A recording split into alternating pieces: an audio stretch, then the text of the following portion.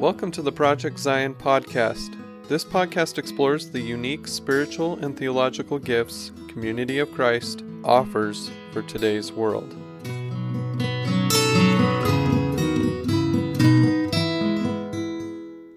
Welcome to New Brew, the Project Zion series that takes us through the New Testament by explaining,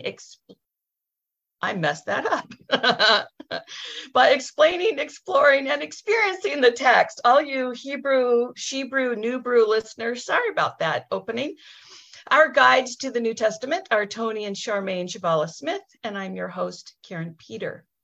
Now, before we begin, I'm reminding listeners that you can view all of the New Brew episodes and see Tony and Charmaine's slides on the Latter-day Seeker Ministries YouTube channel. So be sure and check that out.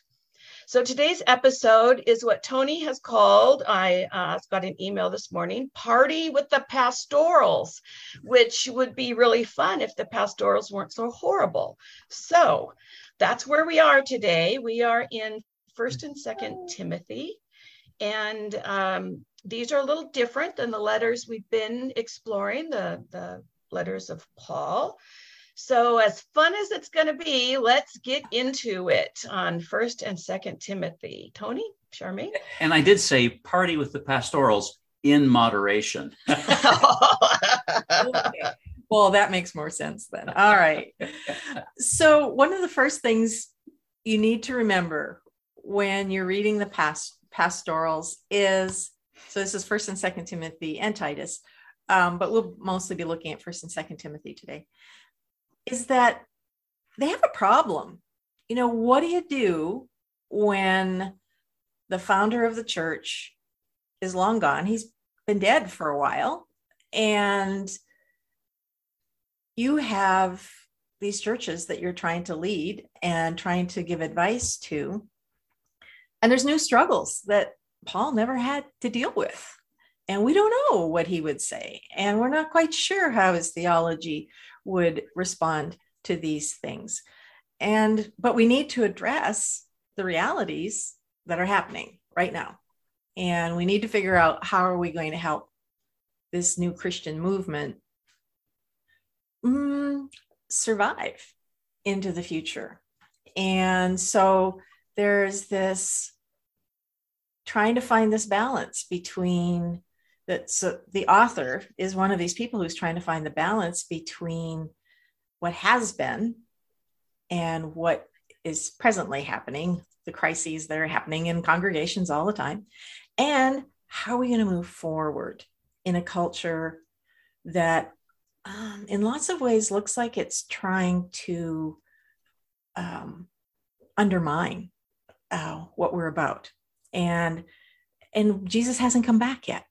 So how do we get in there for the long haul? So there's all those things that the author is having to deal with. You're making a compelling case, Charmaine, but I'm buying none of it. Oh, so no, it's fine. Go on. I where want we go. Questions in your discomfort. We need that because this is one of those places. It's so important to understand this, because that latent tendency among people to think of scripture as God's words right from God's mouth that we're supposed to live by, that's deadly when you come into this kind of a setting where the setting is completely different from the initial impulse of the church. The leaders are more affected by longevity, the idea of how do we kind of customize ourselves to society so that we don't get killed, we don't get wiped out, but also their own discomfort with some of the radicalness that is in this message. The other thing to remember as we're reading 1st and 2nd Timothy, and I'll mention it again, but they don't have a set of the Gospels lying around. They may have seen one of the Gospels by this time, because we're saying they're around about 100, maybe latest 110. They might have bits and pieces of what will eventually be a gospel, but they don't have all the stories of Jesus and his teachings that are in the Gospels. They probably don't even have what we have, which is 7 letters from Paul that we know came from Paul. They might have one or two, but they don't, things have been mostly passed on orally. And now they are the leaders in the church and they got to figure it out. So I think that's really an important place to begin, and to realize that they're both in a very different place than previous writers like Paul, a different place from us. And yet some things may still be relevant for us. So that's where I would start, is they've got a problem. So what do we got here? We've got 3 texts, 1 Timothy, 2 Timothy, and Titus. And they each come off as letters. On the surface, they are letters. The second one, 2 Timothy, is what scholars call a testamentary letter. In other words, 2 Timothy is different in that it's trying to represent what would have been Paul's last words to one of his closest proteges. And Timothy and Titus... Paul's imagined words. Paul's imagined words, yeah. We're going to come to this in a minute, because we're going to get right out here on the table. Critical scholarship does not believe these books were written by the historical Paul during his time. So we're going to get that out on the table and flesh it out here in a minute. But Timothy and Titus, who were historical figures, part of Paul's mission and his delegates, and they represented him, they would have probably been dead by now too. So Timothy and Titus become representative figures in these letters. They represent local leaders in whatever these congregations are. They represent local leaders 2 generations after the time of Paul. At least 2 generations after the time of Paul. We're talking, these are very late texts. In fact, one of my professors, whose Greek was way better than mine, once said, when I read these, this is the Greek of the 2nd century. And so 100 to 110 is a pretty darn good date for them. You really can't push them back earlier than that in terms of the language. So the question then is, let's talk about the authorship question, because what we have to deal with now is what biblical scholarship refers to as the phenomenon of pseudonymity. Right? Pseudonymity. It's a big fancy word. Pseudonymity means false ascription. It's an unfortunate word because false always sounds bad to us. But when scholars use it to refer to types of writing, what they mean is that we're looking at a text whose actual author is unknown, but who used the name of a revered figure from the past. So that's the practice of pseudonymity. A pseudonymous text is a literary type in which the author uses somebody else's name. In this case, Paul's name. But it was this practice was common in Jewish circles from about the 4th century BC on. The book of Daniel was not written by a historical Daniel. The Wisdom of Solomon in the Deuterocanonical text was not written by Solomon. There's a whole bunch of pseudonymous texts under the name of Ezra. And this was understood that these weren't the authors. I mean, this was a commonly understood way of telling a story or giving a piece of history. Right. And it appears that pseudonymity arose in a time when people figured that the period of sacred encounter with God was kind of past. But we still have new questions and new issues. How do we deal with the issues in our own time?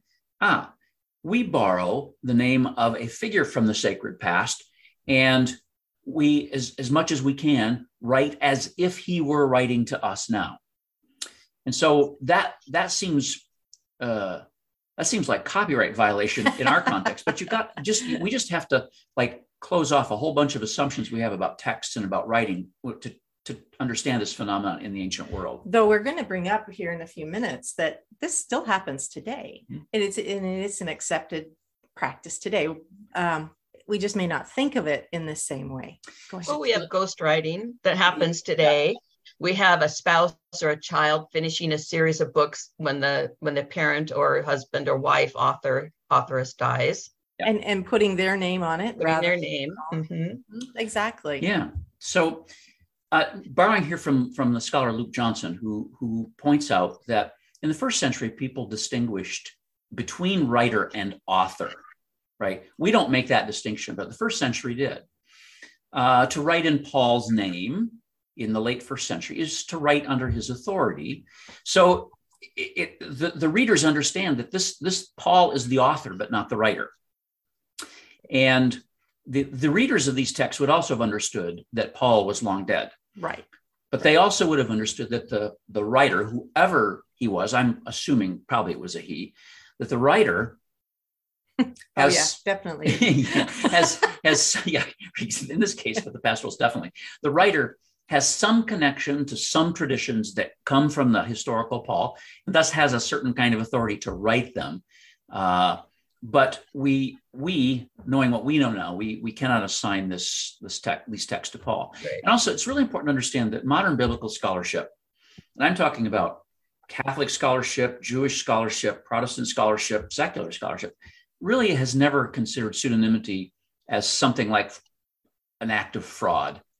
The recipients would have recognized the literary form. Everybody knew what they were doing. What happens is you get several generations removed in the canonization process, and the name Paul now becomes a sacred name. And so it's just assumed that the text had to have been written by Paul. Right. But they're just too distant from the original situation. And again, we remind everyone that these things were not written to be scripture. They were written to groups who were having specific situations and that they needed to deal with.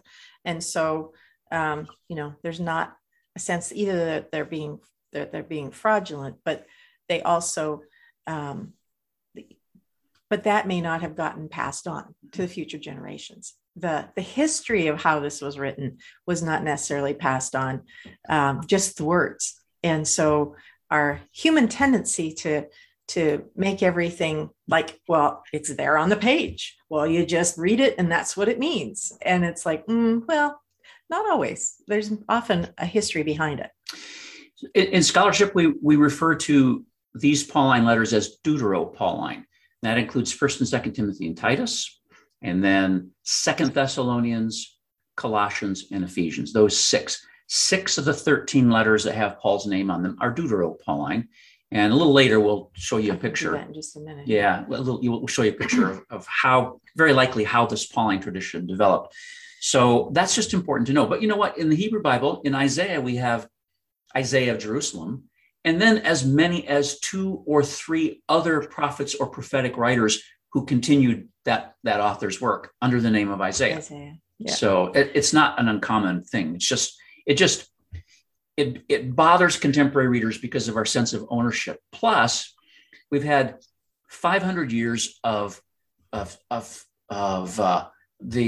Protestant assumption that the Bible is the sole authority for theology, and if it's the authority, it must be everything in it must be true, and therefore, if it says Paul, it must be Paul. That's just bad, sloppy theology, and not even the reformers like Luther thought of it quite like that. So we've got to get over our sloppy theology, and we have to get over our sense. Our individualistic sense of authorship, if we want to understand what's going on in this text. More our problem than would have been a problem in their time. Right. So, Karen, you've already given some examples, but there are some others that still a common literary thing to use. I don't know how many might be familiar with the Boxcar Children. It's a story about 4 children who are orphaned and live in an abandoned boxcar. And the first 19, I think, were written by Gertrude Chandler Warner. She died in 1979. But there continued to be books written, and there's like 150, and they're brought up to date. So they're not from the 1920s or 40s when she was writing.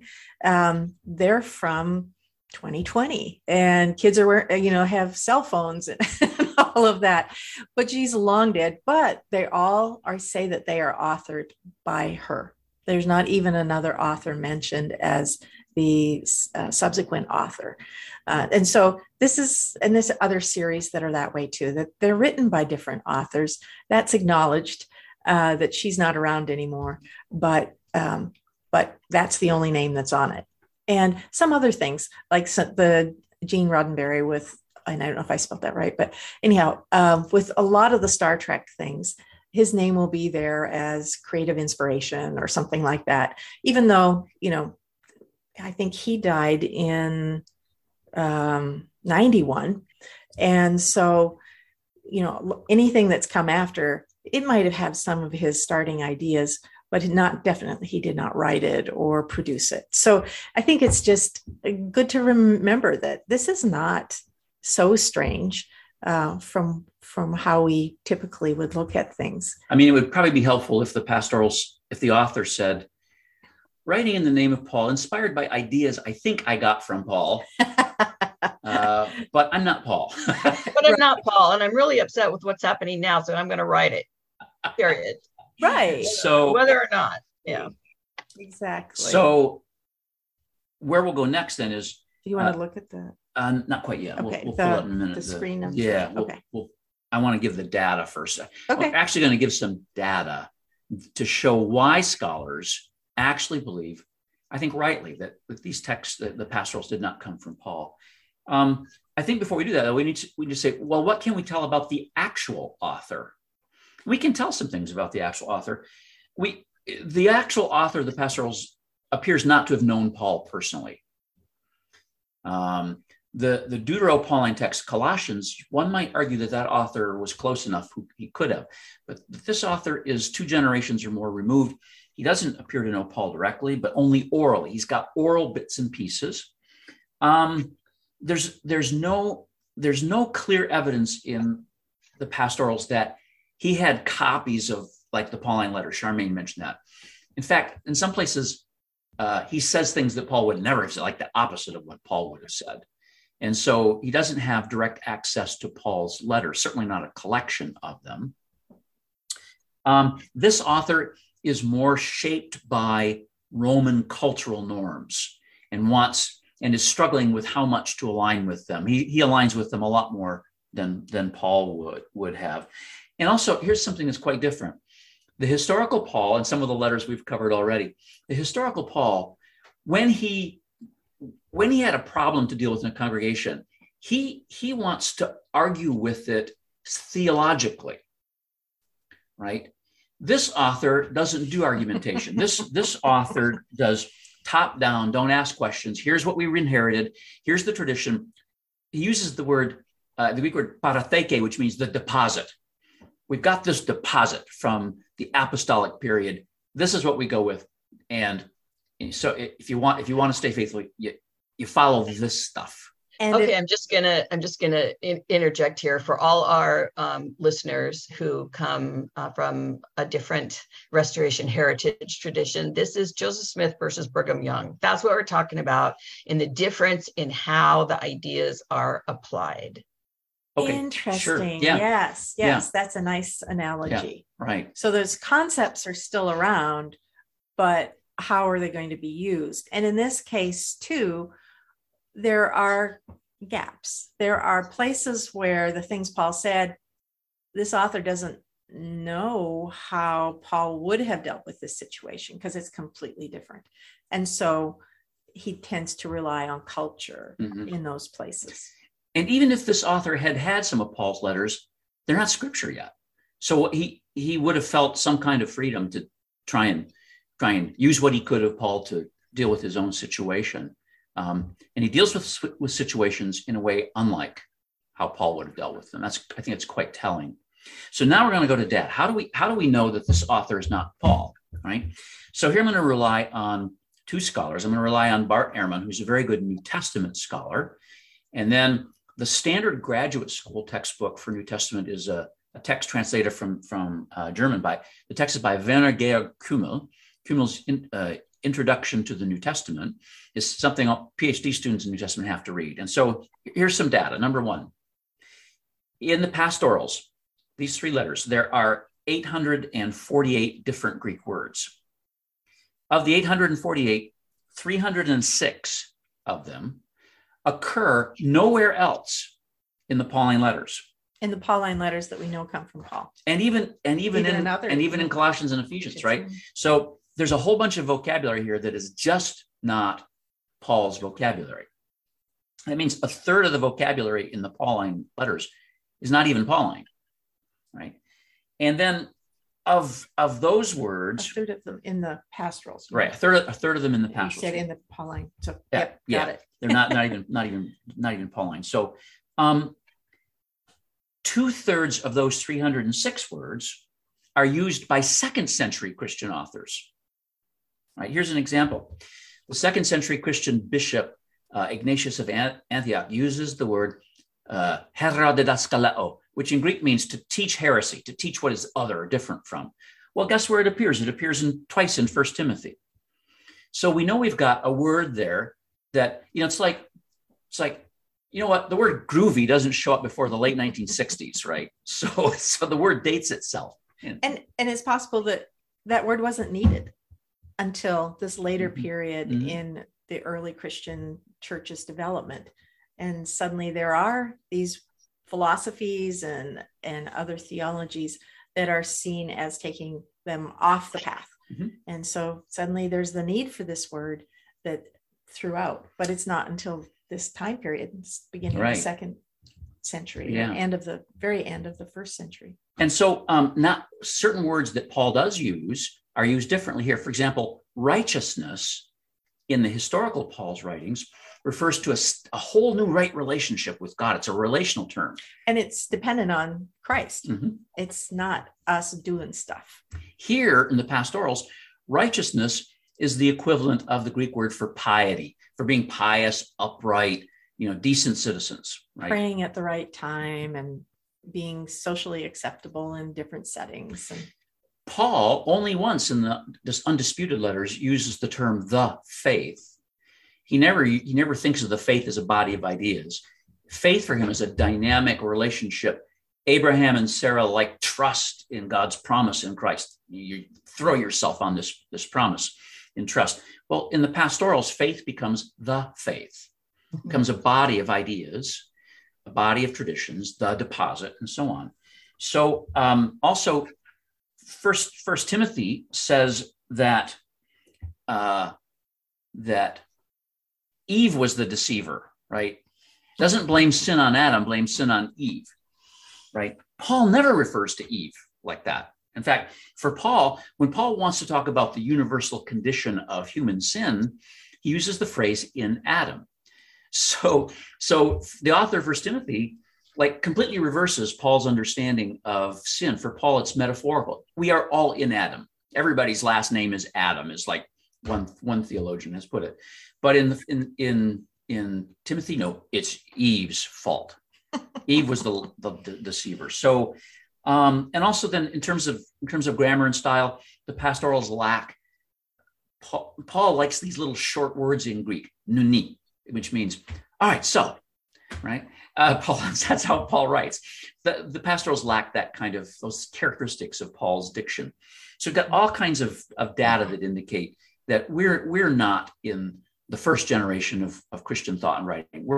We're two generations at least removed from that. So we'll go to a visual now that, from our perspective, is a way to understand how the Pauline tradition develops. And I want to be very clear that 1st and 2nd Timothy and Titus are part of the Pauline tradition, but they're a whole way out from the center. The center would be those 7 undisputed letters, some of which we've covered and bothered Karen with in previous. I've read them all as we've gone through. Then we have a tier out, second generation, Colossians, 2nd Thessalonians. Probably these are 70 to 85 in that next generation once Paul is gone. Colossians, you can kind of make a case that it's from Paul. It's not, maybe about 55-60% of current scholarship would say it's not really from Paul, but it might have been, but not really. 2nd Thessalonians is definitely not from Paul himself. Then you get out to Ephesians, 1st, 2nd Timothy, and Titus.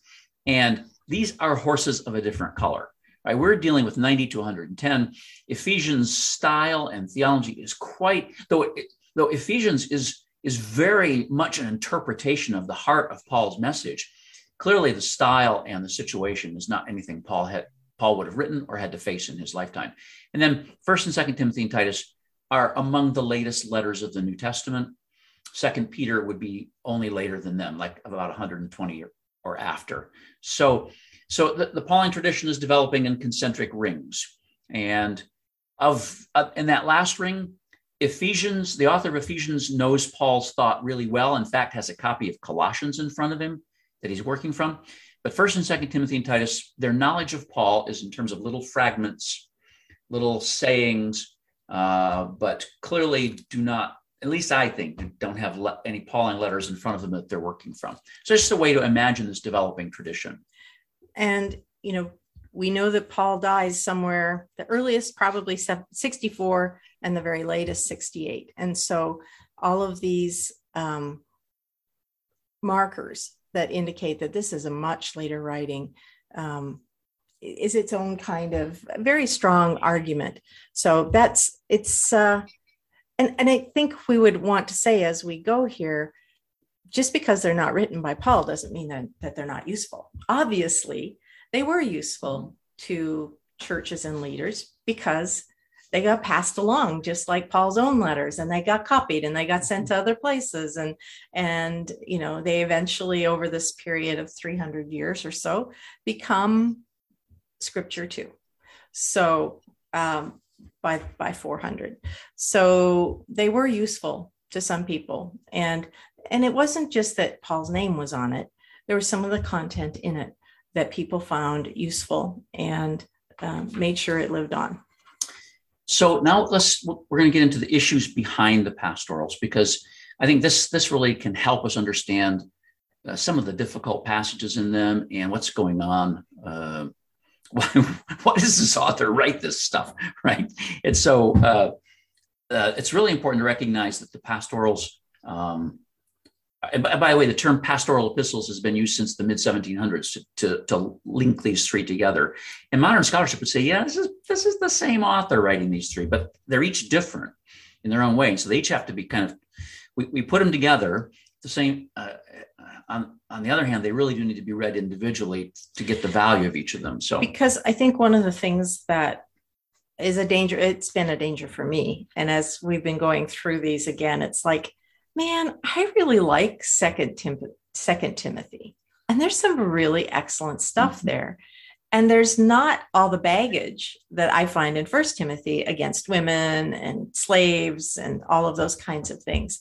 And in fact, we had this long discussion about, is there any scholarship that entertains the idea that First Timothy and Second Timothy might be written by different people? And some scholars I've discovered since our conversation want to argue that Second Timothy has authentic fragments of a Pauline letter in it, but it's hard to prove. But it's very likely. His use of grace and his idea of grace, it's there in Second Timothy.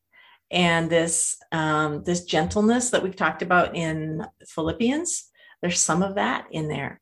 Mm-hmm. His idea of being right with God is a gift through Christ. It's more there than it is in First Timothy, where in First Timothy it's about doing this, this, this, and this. So don't throw out Second Timothy because First Timothy is very disturbing in some places, especially I think for women. It is, and it should be seen as disturbing and not helpful. And so if all three of these do ultimately come from the same hand, how do we make sense of that? Well, one way to make sense of it is that the author, being at this removed from Paul and not having Paul's letters in front of him to correct him, but knowing bits and pieces and fragments and trying to interpret Paul for Pauline churches much, much later, this author has not himself fully integrated Pauline ideas. He's working with cultural ideas and Pauline ideas, and some fit here and some fit there. He doesn't have any kind of systematic way of pulling it all together like the Paul of Romans does. And so if this author had Romans, I wonder what would be different, but he apparently didn't. So it's just a way to understand how First Timothy and Second Timothy can be so different in tone, but also literary form. Second Timothy is written as if these were Paul's final words to his most beloved protege, Timothy. What would you say if the executioner is coming down the hallway and the last things you get to say to the person who you trust most to carry it on? How would you say it? So it has a different feel to it, but But here we have to understand that we take them as a whole. We are in an entirely different time and context from the undisputed letters of Paul. Christianity has been around, and now by this time there's such a word as Christian. And the Roman officials in different places have started to take notice and started to push back. And if these letters come from the early 2nd century, then a Roman governor in Bithynia, in what is northern Turkey today, is writing the Emperor Trajan and saying, "What am I supposed to do with these people?" They're atheists, because they don't believe in the Roman gods, and that can't be good for the culture to have these atheists around. So we've got, and Charmaine mentioned, the parousia has not happened. Christ has not returned. It looks like it's going to be a long, indeterminate future, and people are suspicious of us. How do we deal with all this suspicion? I know I have an idea. We need to fit in. Well, let's show that we're even better citizens than everybody else by how we treat people and how we live out certain conventions of society. We don't want to look like we're disrupting the order in any way. And so let's show ourselves as people to be, and as examples. We won't be doing the Roman worship and those kinds of things. We won't be doing those things on the festivals, but in the rest of the time, let's show that we're good people, trustworthy, honest, live simply, that we're not, we're not greedy and all of those. That our households and our marriages are going to look just like and even better than good Roman households and marriages. That's kind of the situation here. But also there's an internal crisis in these churches as well. And I think that still the most plausible reconstruction of the crisis that the author is dealing with is that these Christian communities are being infiltrated by an idea connected to a philosophical religious system called Gnosticism. Gnosticism comes from the Greek word gnosis, which means knowledge. And it's a highly speculative system. I'll give you a few markers in it in a minute. But the author, in fact, in 1 Timothy 6:20 says, it warns them about what is falsely called gnosis, what is falsely called knowledge. And when you read through them all, the author is constantly warning against mystical speculations and ascetic, body-denying practices and the forbidding of marriage and stuff like that. And certain kinds of foods. And so that squares with what we know about the Gnostic systems that developed in the 2nd century, that they often forbade their adherents to do all kinds of things that were physical, because the Gnostic myth starts with the idea that the physical world is a cosmic mistake created by an inferior deity, and that in this cosmic mess that turned up a physical world, what happened was that some pieces, some little fragments of the primordial, we'll call it the one. If I use the word God, be careful, because we're not talking about a personal deity, but we're talking about this primordial, inwardly turned, silent, beautiful one. But some light sparks got shed off of it. It was shedding like cat dander. and some of these light sparks got trapped in this body created by an inferior deity. And we long to go home. In the body, in the world, but only some people have received the spark. And then there's the rest, who are basically duds. So this becomes a problem. So the way you can tell who is in the know is in a Christian community where this is being passed around, this idea is some people who buy it then are going to have their own little secret society within the community of these people who have knowledge, right? They know the real stuff. And they have the knowledge to get that is passwords to the next level of. So we're getting really, really close to Nauvoo here, and you're making me terribly uncomfortable. So I'm just saying.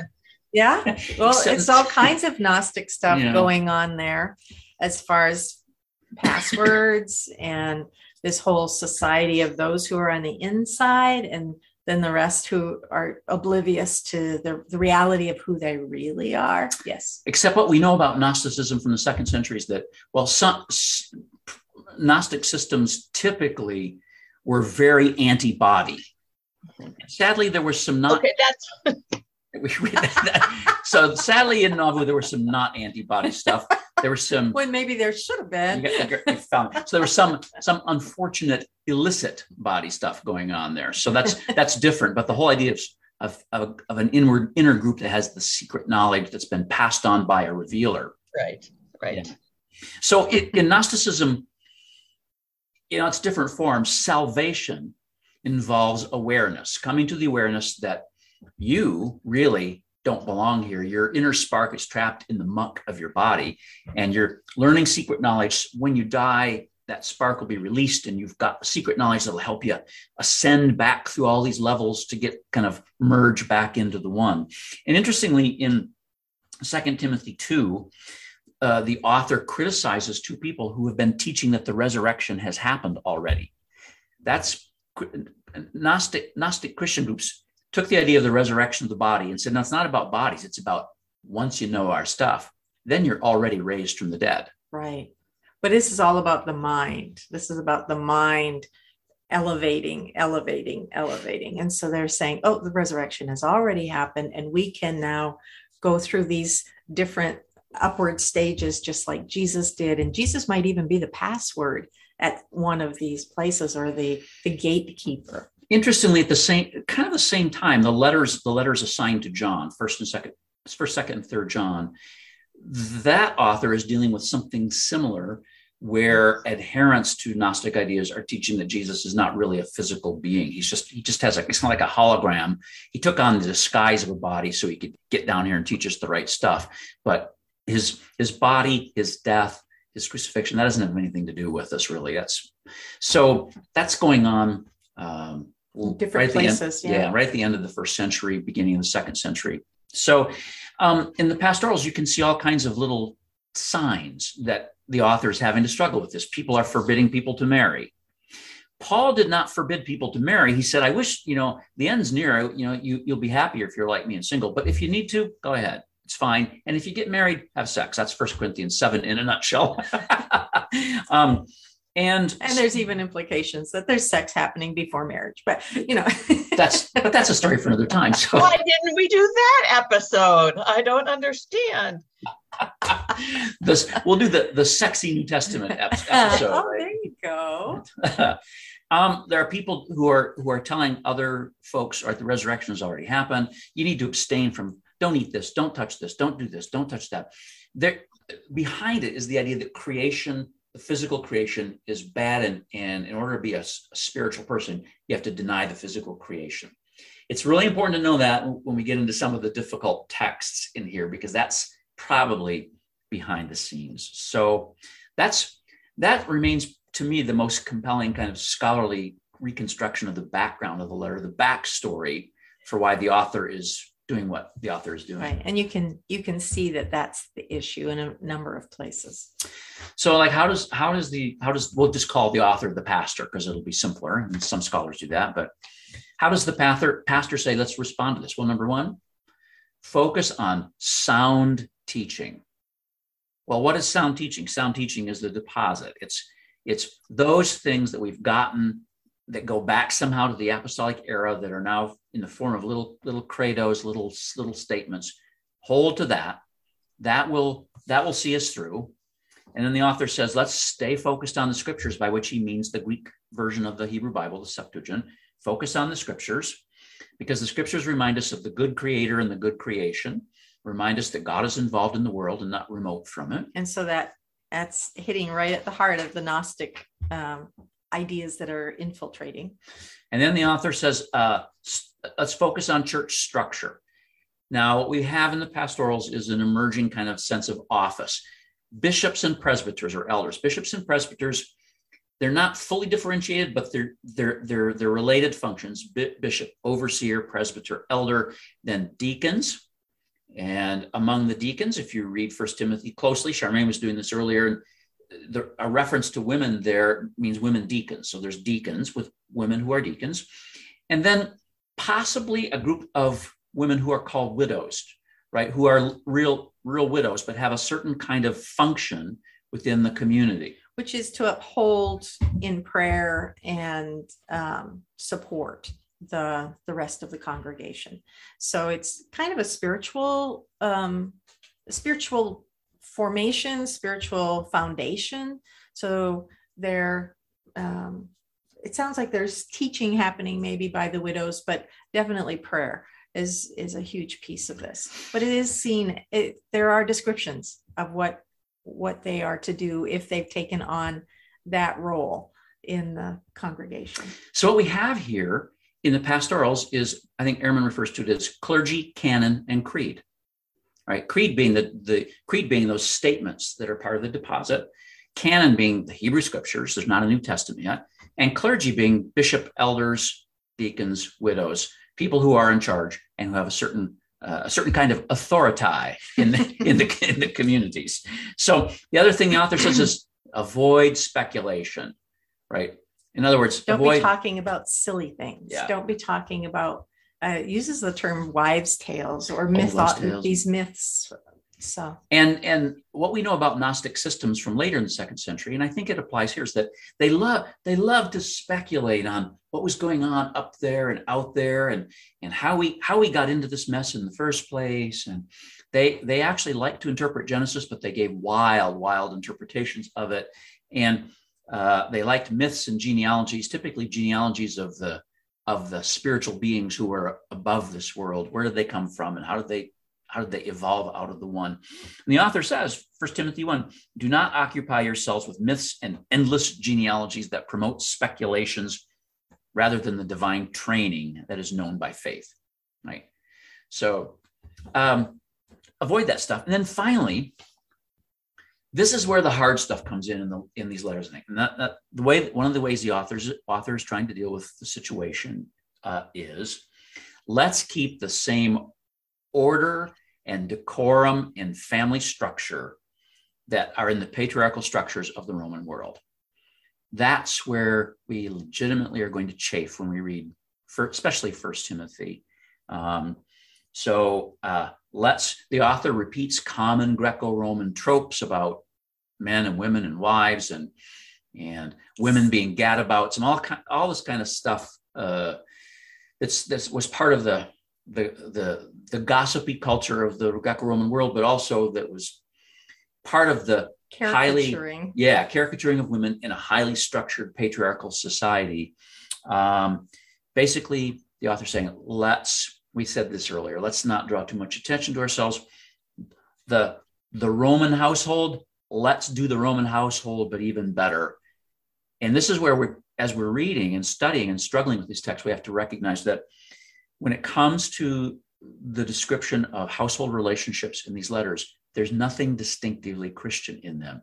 It's the kind of stuff you would have found in any pagan moral philosopher in this time frame. And so that gives us important interpretive lenses to use when we're reading these letters. And it also helps us see something of the evolution that has happened in the last 40 years of Christian development and figuring out how does it fit? Does it fit? And how will it survive? So, and reading these texts, there's a word of warning to us in our own time.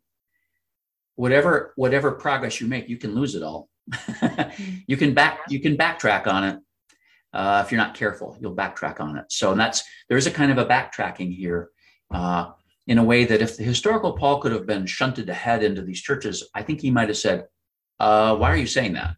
He might have inserted a few other things into his actual letters to help remedy that. Yeah. Because there is a lot. You can see the loss already of many of the, I would call, more radical parts, both of Jesus' interaction with everybody, but I would note especially with women, and Paul's own seeing women as co-workers, co-leaders, and the likelihood that Romans has actually been sent with Phoebe, and that she's probably the one who is reading it and helping them understand what's in it, translating it into their setting, taking this complicated theology and explaining it to them. So it's so unlike in many ways. And those who've read parts of First Timothy will probably know the pieces that we're talking about. And we'll look a little bit closer at some of those in a minute here. So we've been kind of doing the explain.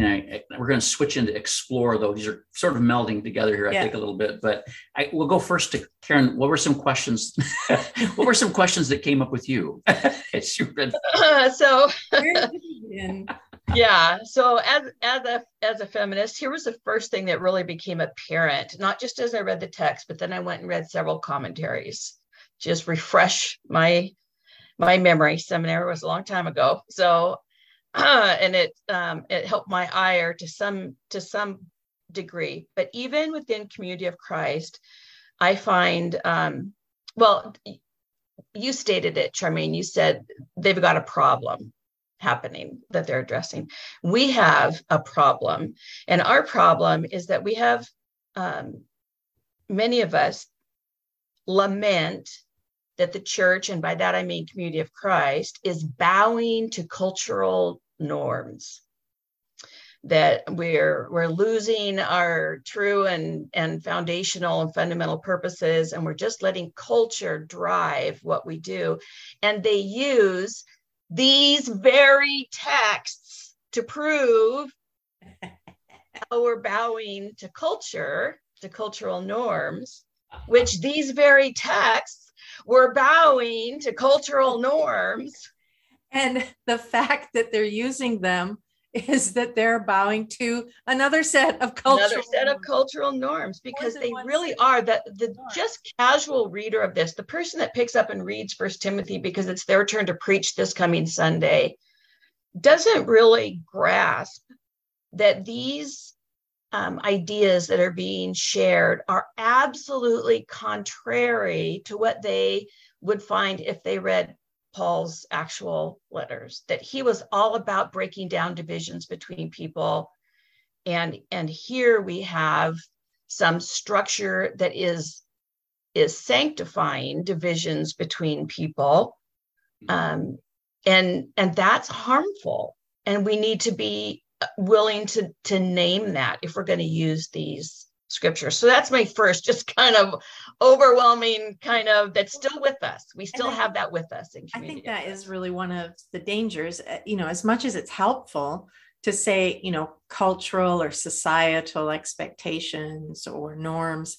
There is not in any culture today only one set of cultural norms. Yes. So there may be those that are more progressive or those that are more inclusive, but within our culture there's also the very exclusivistic cultural norms, some that come out of religious backgrounds but some that don't.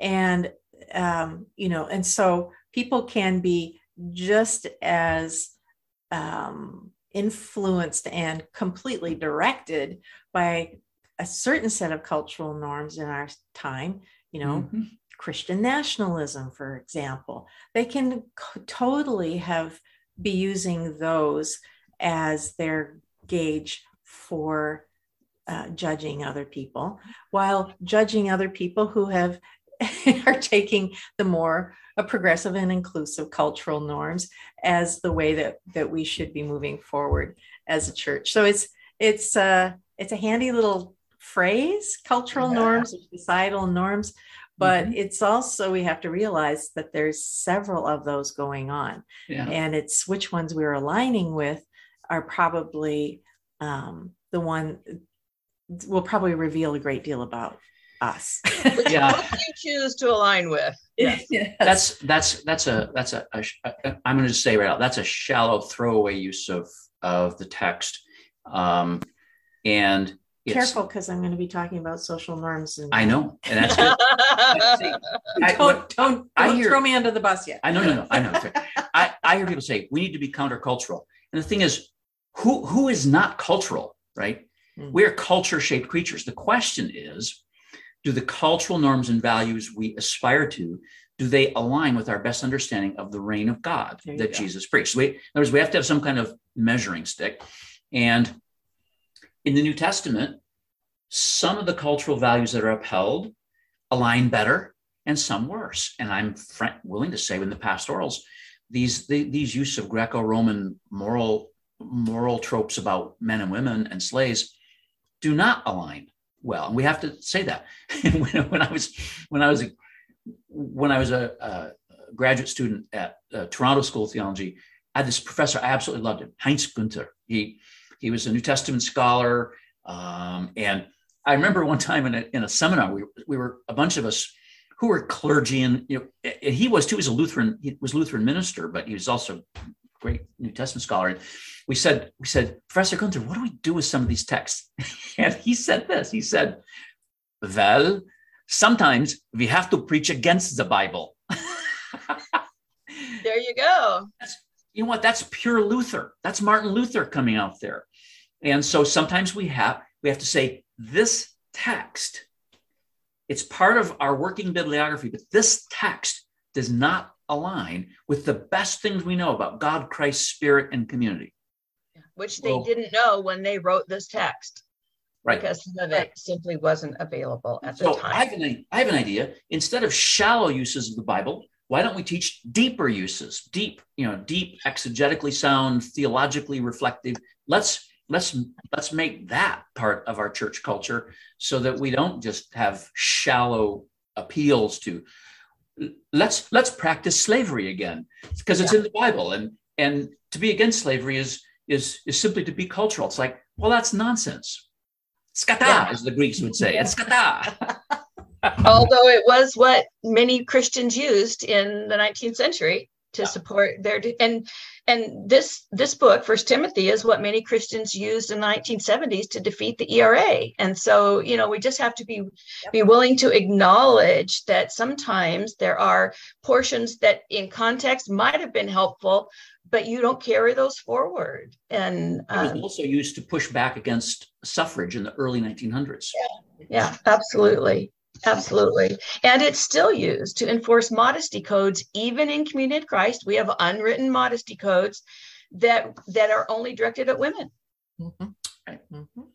Yep. So maybe some suggestions for how to work with these texts. And here, we say, and remember too, that this is not all of First Timothy. Exactly. But there are some pretty deserved. But it was the part that got me, ticked off enough that I made the notes for today's podcast.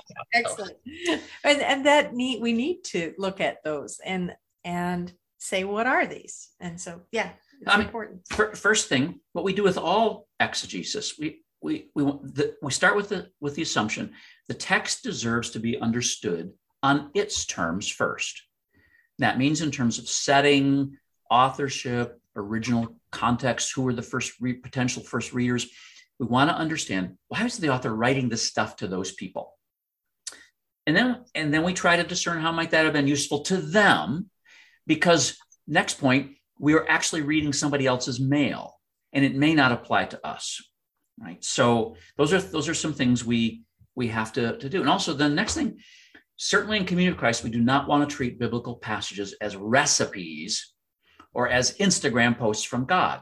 That's not how we view Scripture. And so let's get that out of our heads. And if people from other churches say your church is not biblical, the term biblical covers a multitude of sins. I'm sorry. How about if we're biblical in a better way, right? That we're trying to understand the texts and honor them and interpret them carefully, but also say that's not for us. So we have to do some sifting and sorting here, and we have to. The theologian Paul Van Buren says the Bible doesn't say anything because the Bible doesn't have a mouth. And there's a lot of mouthy users of the Bible who don't understand what the friggin' texts are actually about, right? So we just have to name that and call that. Am I getting a little bit passionate about this? I'm sorry. Maybe just a little bit. Just a little bit. The Bible is not a book. It's a library of very diverse books written in very diverse times and places. By very different people. Absolutely. And these people sometimes don't agree with each other. And so we have, with the pastorals, as with any book, we have to search for the jewels amidst the straw. It's not all jewel. Nope. Right? And there's some straw there, a lot of straw. And here's a personal analogy. Guess what? Our own lives are like that too. There's jewels and straw, gems and straw in each of us. So instead of judging the text, let's just remember that, hey, we're like this too. There's some things about Karen and Charmaine that people wouldn't want to know. What? What? I don't believe that about Charmaine, because I think she glows in the dark from her halo, but definitely with me. Definitely with me. I being more straw-y did not bring myself into this analogy. but so then for example, when if the lectionary has us preaching from 1st and 2nd Timothy or Titus, then we need to say, not say Paul says here. No, Paul doesn't say here. It's better to say something like the Pauline author says, or the author who is writing on behalf of Paul, who's been dead for a long time. We've got to get this. We've got to put this in front of people so that they recognize that. So then we ask our question: do these texts help us understand Pauline theology? Well, first of all, no, they don't. If you want to understand Paul's theology, you have to give primacy to the 7 texts that all scholars agree came from Paul. That's where you start. On the other hand, you can say, well, yes, these texts help us understand how Pauline theology was received and reinterpreted and maybe misinterpreted later, right? So even here, negatively, the pastorals can give us an example. But I want to go back to what Charmaine said a few minutes ago. By the way, there are some real gems, some real beautiful gems in these texts. In fact, I preached from 2 Timothy a couple of months ago in a reunion, and I love 2 Timothy is a powerful, poignant text to preach from. So there's some beautiful stuff here, and I wanted to give one example of where the author of 1 Timothy especially uses some of this stock in trade moral teaching that the pagan philosophers were preaching in the marketplace every day. Here's an example. Plutarch. Plutarch is a great moralist, Greek moralist. He's writing from about this period, late 1st, early 2nd century. And he has a text called Advice to Brides and Grooms. Let me read you some of it. Like Dear Abby. What's that? Just like Dear Abby. Yeah. These moralists, they gave people advice about everything. But Plutarch says this: so it is with women also. If they subordinate themselves to their husbands, they are commended. But if they want to have control, they cut a sorrier figure than the subjects of their control. And control ought to be exercised by a man over the woman, not as the owner has control over a piece of property, but as the soul controls the body, by entering into her feelings and being knit to her through goodwill. Now, that's a Greek moralist teaching how husbands and wives ought to behave. And you don't need me to parse it because of but it comes out of that whole, was it Aristotle that said women are so of the earth that they're like lower than animals on the scale of earthiness. I mean, the whole idea was very much a Greco-Roman idea of where women kind of were in the order of creation. And so the author First Timothy, this is the same. This is his worldview. Yeah, and you'll note that there's no acknowledgement that that husbands or men might be mean-spirited or controlling, right, violent, or without good intentions. There's nothing there that would indicate that. Mm-hmm. Only that men, they're like the soul, and they're so gentle and wonderful, right. And it's like, oh, please. And the soul or mind in that culture is considered higher than the body. It controls the body. Again, that earthiness of women who can't really help themselves but be who they are, and as this lesser impulse-driven being. So the author of 1 Timothy basically repeats the conventional wisdom about conventional cultural wisdom about husbands and wives and men and women and who's who's above and who's below, and so on, right? Here's the issue for interpretation. There's nothing distinctively Christian about that. Right. Paul himself tries to understand marriage Christologically. The author of Ephesians, even later, tries to understand marriage Christologically. And they both come up with a kind of, if not equality, because I think we have to be pretty straight there, mutuality. And that's quite different from what this author does and what the culture would have done. So here's the thing: interpret. We've got to interpret. We've got to make decisions. We do have to rank texts, and there's nothing distinctively Christian about that kind of view of men and women and marriage. It's ancient Roman patriarchy at work, and so we just have to name that and say, all right, we're not going to use this text in a wedding. We're not going to talk about the man being the head and the woman being whatever, because it, the pagan philosopher Plutarch would say it too. And it's like, well, what's distinctively Christian about that? Right. Not that I have anything against pagan philosophers. It's just, they don't have anything to tell us about what it means to be Christian. Right. So they, let them do what they do. And so interpret. And just something to add here is that probably an unfortunate consequence for us over the long haul in Christian history is that Paul has gotten himself interpreted through the lens of the pastorals. Yeah. That's been an unfortunate consequence. Although he does have some of his own stuff that gets him in trouble periodically. But he's got his own stuff. He does, but the pastorals tame and domesticate Paul. Yeah. And that's not going to help us understand the historical Paul, nor is it going to help us understand earliest Christianity in its most radical form. So on the other hand, as we've been saying, gosh, there's some absolutely beautiful stuff in the pastorals that really deserves time and attention. And so the author of these texts thinks of salvation as having a universal reach. God, our Savior, who desires everyone to be saved. That's 1 Timothy. And Titus, the grace of God has appeared, bringing salvation to all. Right? There's no sense that the saved are a tiny group of the elect. Rather, God's reach is universal here. So that's Pauline, right? That's Paul. So yes, God's salvation is for believers and not believers. Yeah. It'll be better for believers because they can participate in it more, but God's desire is for all to be saved. And also, it breaks your heart to read this part of 2 Timothy where the author is depicting Paul in his final days. He seems to know stuff about Paul being abandoned by pretty much all of his colleagues and friends. He's alone. He very likely died in Rome during the reign of Nero. And the author of 2 Timothy has Paul say, "As for me, I'm already being poured out as a libation." The offering that nobody got to use, it's just poured out. "And the time for my departure has come. I have fought the good fight. I have finished the race. I have kept the faith." Right? Paul wouldn't talk about it quite like that, but it's absolutely beautiful, right? It just wrenches your heart.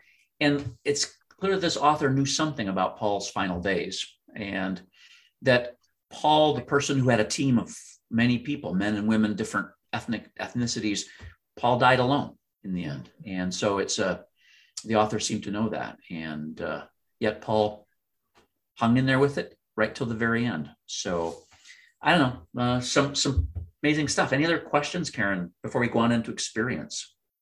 No, I think this is a really good example of what you have really told us to be careful of since we started Hebrew, and that is we must look at scripture in context and explore a little bit and avoid that shallow interpretation that you talked about, Tony, because we don't take the time to dig deeper a little bit and discover the context of something.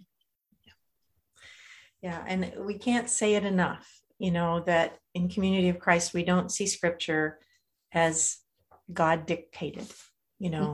These are human beings. And as we go into the experience part, that's our goal in this part, is to approach a scripture by considering, how does it highlights the lives of real people trying to live out what they believe in their relationship with God.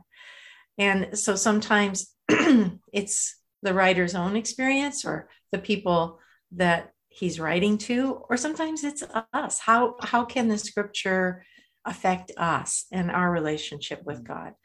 And, and that means we're going to look at the writer.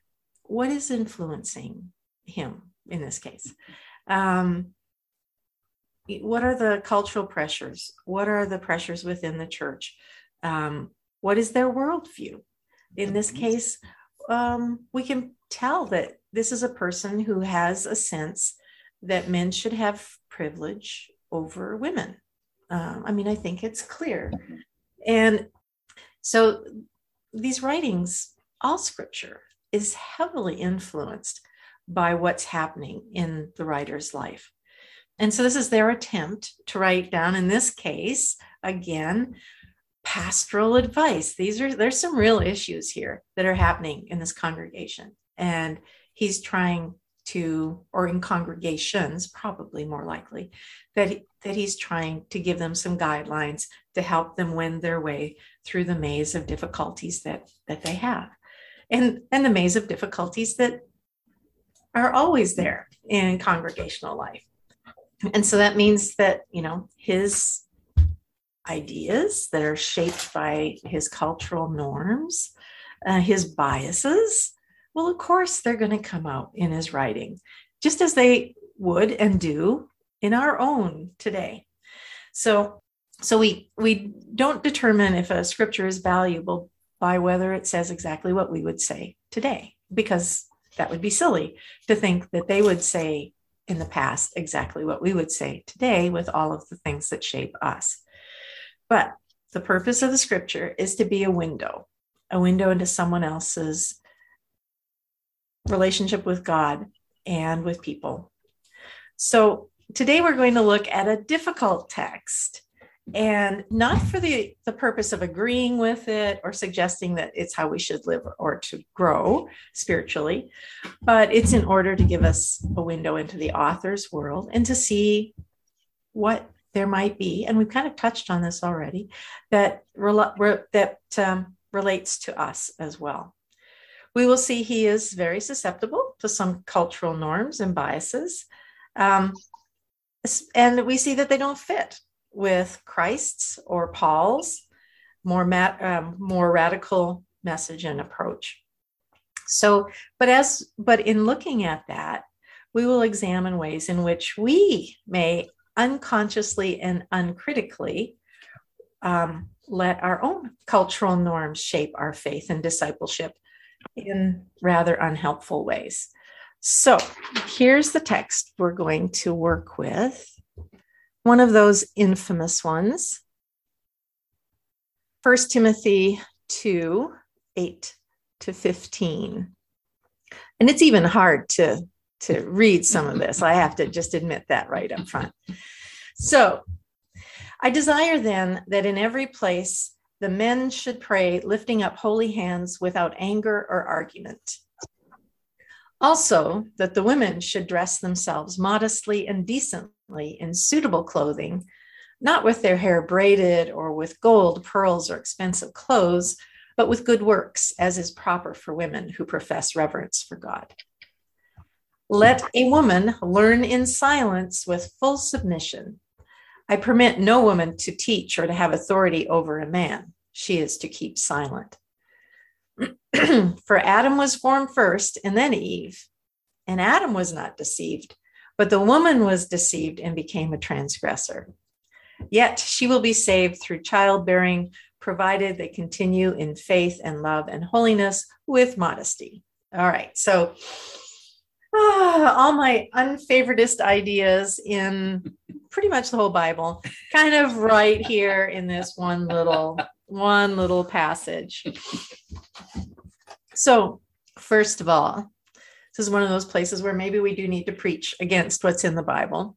And especially we need to acknowledge that these ideas are in direct opposition to Paul's actual teachings on who has access to Christ and to God because here there is this sense, especially in that verse 11, let a woman learn in full submission, and that a woman can't teach or have authority over a man. That would imply that women can only learn about God and therefore have access to God or Christ by a man's teaching. And Paul didn't see that. Paul saw as Christ's presence here on earth meant that all people have access to God. That's part of the whole message that Jesus lived. And so who should be speaking in the church? Well, even in some of the places in 1 Corinthians where Paul is trying to figure out whether, they obviously have this question about women having their hair up or down and worship. And he's really struggling with that. But he's acknowledging that women are prophesying and speaking in church, and and he's talking about it in a way that says, well, of course, that's how things go. And so this idea is completely in opposition. Again, the likelihood, would be pretty strong evidence that this author does not have Paul's other writings in front of him, because I think he wouldn't have been able to get away with this. And then the very meaning of grace, the whole she'll be saved through childbearing. Whoa. That's someone in the New Interpreter's study Bible. It talks about how this is an interpretation of Genesis 2:15 to 22, but it is a somewhat forced reading of it, meaning it's kind of emphasized the wrong thing in it. But Paul would never say that. Salvation comes through Christ for all who believe in Christ. And so to put this out there is that's how women will be saved would be totally contrary to that whole idea of grace, of Christ as God's message of grace to all of creation. And those first few verses, actually the middle ones, 11 and 12, those come right from household codes, codes of proper domestic behavior that were popular in antiquity. And again, from the New Interpreter Study Bible. So here is an author who is his own opinions and his own background are coming out here. And, it's really, there's a part of me that wants to kind of diagnose what his issue is with women. And I have no way of really knowing, but it is here on the page. It's obvious that for him, women are less than, and they need to be instructed. So even in the earlier spot, it'll be in the later spot where it talks about bishops and deacons, and there's no gendered language about the deacons. It talks about deacons, and then then there's some extra advice to women deacons, and then going back to deacons in general. And so he feels like he has to control women's behavior, the whole thing about women being gadabouts and gossips. And only women who are truly widows should be on the list. And the list here are those who would be supported, but also those who would be seen as these kind of the spiritual praying foundation of the congregation. Don't want the younger women on there because they're still sexually active. Well, he doesn't say that, but yeah, he does. And they might embarrass us by their going after men and maybe doing inappropriate things. So there's a control issue going on for sure. So I think this is just one of those places where we see this clearly coming through the page. Some of the cultural expectations, household codes that that he's affected by and that he's using, perhaps because of some issues in this congregation, and just perhaps because that's the way he thinks the world should be. Kind of an authoritarian, definitely relying on the patriarchy and hierarchy that can come through both the Old Testament and his culture. And he's lost, or perhaps he never knew, the revolutionary ways in which Paul and Jesus included women as full disciples, as leaders, and as the financiers of their work. He seems to not know that at all. So, what do we do with a passage like this? Well, perhaps we use it to reflect back on ourselves. And here's a couple of questions for us to ask ourselves, because we're not beyond being influenced negatively or un-Jesus-like by the culture's influence on us. So when do I find myself judging women by standards that are culturally set rather than Jesus set? And this is an equal question for men and for women. When do we look at women and say, oh, really, that's too bad, kind of like, fashion judgments, comportment judgments, how outspoken they might be, but also other ways, education, but too much or too little. There's just all kinds of ways that women in our culture today are judged. And so where do I find myself judging women by standards that are culturally set rather than Jesus set? And maybe for women, maybe you're judging yourself by those as well. And to maybe be able to see the difference might be helpful in letting go of some of those. And then the second, in what ways do I assume I am better than others based on gender or gender identity?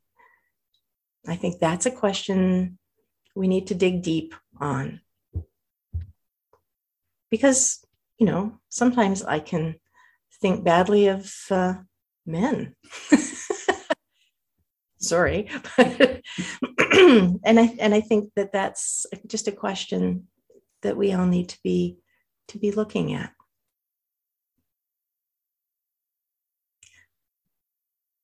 So our society has lots of dismissive ways of characterizing or even caricaturing those who are defined by poverty, immigration status, physical appearance, mental health issues, gender, sexuality, incarceration history, addiction, and there's more. There's all kinds of other things that our society gives us so that we can just kind of write off other people. We don't have to take them seriously. We don't have to see them as a child of God. We don't have to see them as our brother and sister. And we all are influenced by that, even if we don't always buy in. So again, some self-awareness questions to ask. Who else do I give myself permission to marginalize using society's trivializing or belittling views? And that covers all of us, whichever set of cultural biases we may be using. And here's another question to help us look honestly at our own stuff. Who do I find it hard to see Christ in? Who am I afraid to acknowledge as equal to me?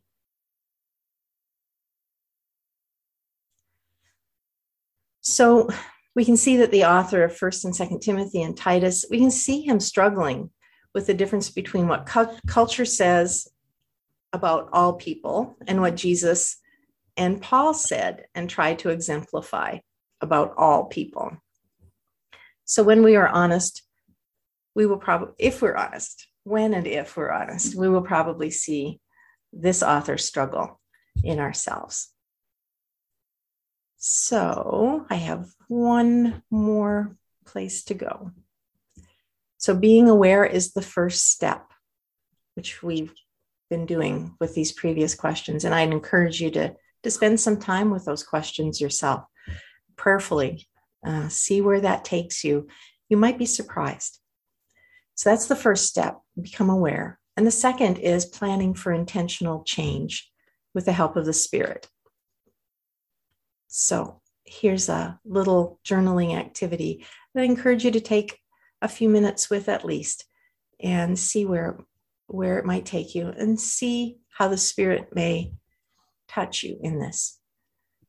Dear Spirit of love and acceptance, help me to see, and that can be a person or a group of people, in a new way. Help me open my eyes, my heart, and my life to them. As I try to shake off society's judgment of them, please replace that with, and then continue with your journaling from there and see where your own heart and the Spirit might take you. Thank you for those, Charmaine, and especially for highlighting a particular difficult passage within 1 Timothy. So in our interest of time today, only because some of us are rushed, and by some of us, I mean me. So I do have a closing thought, and I found it really interesting because you quoted a Lutheran minister who was a New Testament scholar that you studied with in Princeton, and mine is from my favorite Lutheran minister, who's Nadia Bolz-Weber, because she is, because she swears. I'll be honest, that's why. But she said this. So my argument in this book is this, and she's talking about her book, Shameless, The Sexual Reformation. We should not be more loyal to an idea, a doctrine, or an interpretation of a Bible verse than we are to people. If the teachings of the church are harming the bodies and spirits of people, we should rethink those teachings. So I think that in a nutshell is kind of what you shared with us about looking at the pastorals. Not all bad, not all good, but there are some things we need to rethink for our own time and place. So do we know what we're going to be exploring next? We do. Yes, we'll be going into James next. Oh, all right. The book of James, which is a favorite, I think, of Restoration people. So we'll see where that goes for us in our next episode. Until then, I'm Karen Peter, and you've been listening to Tony and Charmaine Chavala-Smith, our navigators through the New Testament. This is called New Brew, part of Project Zion Podcast. We thank you for listening.